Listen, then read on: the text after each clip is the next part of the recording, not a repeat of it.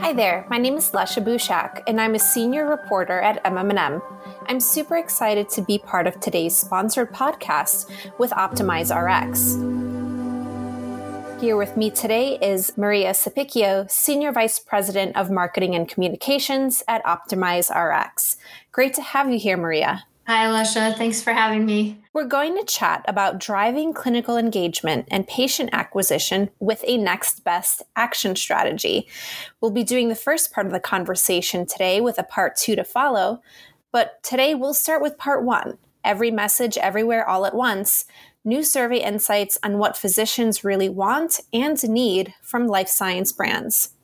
Indeed, life science manufacturers are embracing digital strategies to better reach and engage physicians with their brand content. But how effective are their current approaches at delivering the information physicians need when they need it to feel comfortable prescribing? OptimizeRx surveyed more than 120 physicians across 6 specialty areas and learned HCPs are actively seeking brand content across a wide variety of channels, yet are still struggling with information gaps. We'll delve into driving clinical engagement and patient acquisition and take a deep dive into new insights on when, where, and how physicians want to receive brand communications, plus some of the key takeaways for pharma and medical device marketers. So Maria, let's start at the beginning. What prompted your team to conduct this research? The questions that we asked of physicians are really the questions that our clients ask us every day when they're thinking about how to build engagement, and how to best support their HCP customers. We like to keep our finger on that pulse. I mean, it's logical to think HCPs want and need information that's relevant to the patients they see every day, but we wanted to know, how are they consuming it? When do they want it? What's the best use of all that omni-channel real estate that we have available to us, particularly in the absence of personal interaction these days? We ourselves are known for our footprint in delivering messages and resources in the EHR, specifically in the clinical workflow. But this really means something very different to all of our stakeholders. To our life sciences customers, we're a digital way for them to reach their customers. But to our partners and the doctors that are using their platforms, we're a way for their doctors to get information that's highly relevant to them within the systems that they use every day. So part of why we did this is going out to survey those doctors is we really have a responsibility to those partners and to their customers, the healthcare professionals, that we're going to deliver something of value there. We work to keep tabs on what doctors want and need there. We know they're overloaded, and there are definitely certain areas where they're asking for more information from life sciences. A lot of that information is complex. So it becomes really important to understand, how they want to receive it. We did the obligatory check on rep visits post-COVID. We found a lot of things that are similar to what you're reading pretty much everywhere. Within the pool of docs in our research, they reported a 27% decline from pre-COVID in terms of connection with sales reps on the life sciences side. Even before COVID, we knew that was decreasing. When you look at this in more detail, the visits are getting shorter. Most of them are lasting not longer than 2 minutes. A lot of reps aren't getting past the reception. There's a lot more closed door policies.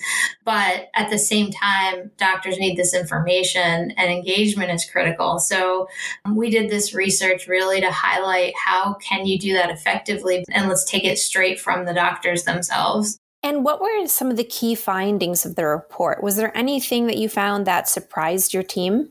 The most surprising finding that we found here was that physicians are actively engaging with life sciences information across 10 or more channels. I think that was something that we were hoping to find, especially since we've spent a lot of time expanding our omni-channel reach. But honestly, I was worried that the number of channels would contribute to this feeling of information overload, but that really wasn't the case.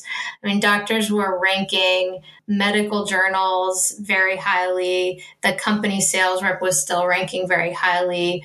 They're still using colleagues, obviously, and information that they're getting from KOLs in the space, where they're engaging with those folks on both social media. They're grabbing information from the EHR, from the product website. They're relying on email. The information is really everywhere, but it's not contributing to overload. It's really thinking differently about what you put where, not overloading with a lot of the same information on the same channels, because we talked a bit about that complexity of information before. These digital channels require bite-sized information, right? It's hard to deliver complex information in bite-sized packages. But if you're looking at all of the different channels that you can be engaging on, you start to be able to build that complex story in little pieces across these channels. The important piece of that is not becoming over-reliant on a single one or two channels. This piece isn't surprising, but HCPs really aren't looking for generic brand information. They want specifics. I think the drill down on that is when you're specific and contextual, you're less likely to contribute to that overload and your material isn't viewed as marketing.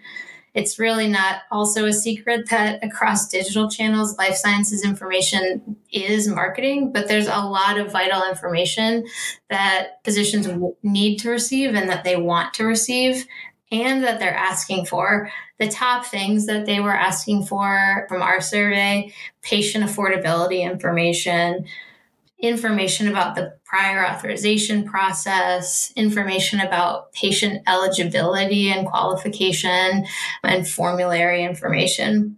That's some of the other interesting findings were found in the specialty breakouts. We did see some trends around differences in how, say, endocrinologists were seeing information versus neurologists. So, for example, we asked about the burden of staying informed. Across the 7 specialties that we surveyed, endocrinologists reported the highest burden of staying informed. 95% of them ranked staying on top of the changing landscape as very or extremely time consuming. Neurologists reported the lowest burden at 69%. You'll notice that both of those burden numbers are still very high, just going back to, again, the complexity of information and all of the information that's coming at them. We also looked at channel preferences across all of the specialties. For us, the biggest takeaway was around 83% of oncologists preferring to receive information in the EHR. Obviously, that's one of our specialties, so something we were really interested in understanding. You mentioned that one of the findings was around when specific information is most relevant during the care journey. Can you talk a little bit more about that and what it implies for brands looking to drive engagement and patient acquisition? It boils down really to timing, placement, and relevance. It's a trifecta. I think that piece isn't necessarily surprising, but when you have all 3 of those, the information becomes valuable and it's not viewed as marketing. So what's relevant on different channels? When do physicians want to see the information that they're asking for? An example of this, 57% of physicians prefer to research clinical trial results online. And also they prefer to read on their own and learn about eligibility criteria online, right? So when you're thinking about messaging on display or endemic websites, those should be focus areas. 69% of the physicians in our survey wanted information that they can share with the patient during the patient visit. So it makes sense to deliver that type of information in the EHR. When we're thinking about how to align that digital omni-channel strategy to what the physician is doing, we break it down into 3 buckets, and we asked about those 3 stages of the care journey. We asked about what did physicians want to see pre-visit when they're reviewing charts. We asked them about what they want to see during the visit itself. We asked them what they wanted to see after the visit when patients are actually trying to get access to the medication that they've prescribed. Pre-visit, that's when they're doing a lot of research. So that's when it heads back up to looking at clinical results, the channels that they prefer to use there, display, website, social, journals. They're actually using email a lot during that time, going back and looking at sales rep communications there. And then, of course, events. During the visit, it really is about the EHR and the product website itself. They go to the product website to talk to the patients about the product. When you're thinking about the marketing there, it's copay card information, it's adherence programs, it's that patient support. And then when you're looking at post-visit, the website still becomes very important because doctors are post-visit looking for distribution information. They're looking for access pathways. They utilize the EHR a lot during that time as well. And then email was another big one that came up for post-visit. The takeaway on this for brands is that it's not really enough to just send information. What makes it valuable is delivering it when it's relevant to the doctor and to the patient. So it really demonstrates why these omnichannel and integrated programs are driving the strongest results, where we see those really getting the highest engagement, where we see them making impact to patients getting onto therapy. As brands are able to leverage those specific channels to deliver specific content in those specific moments, that's obviously when they're going to win. We also relate that to the idea of personalization. That's going to be different, right, for every doctor and doctors with specific patient populations. They don't want to feel spammed. That came out loud and clear in the survey. Pretty much every one of them reacted very negatively to the thought of generic messages that they were getting.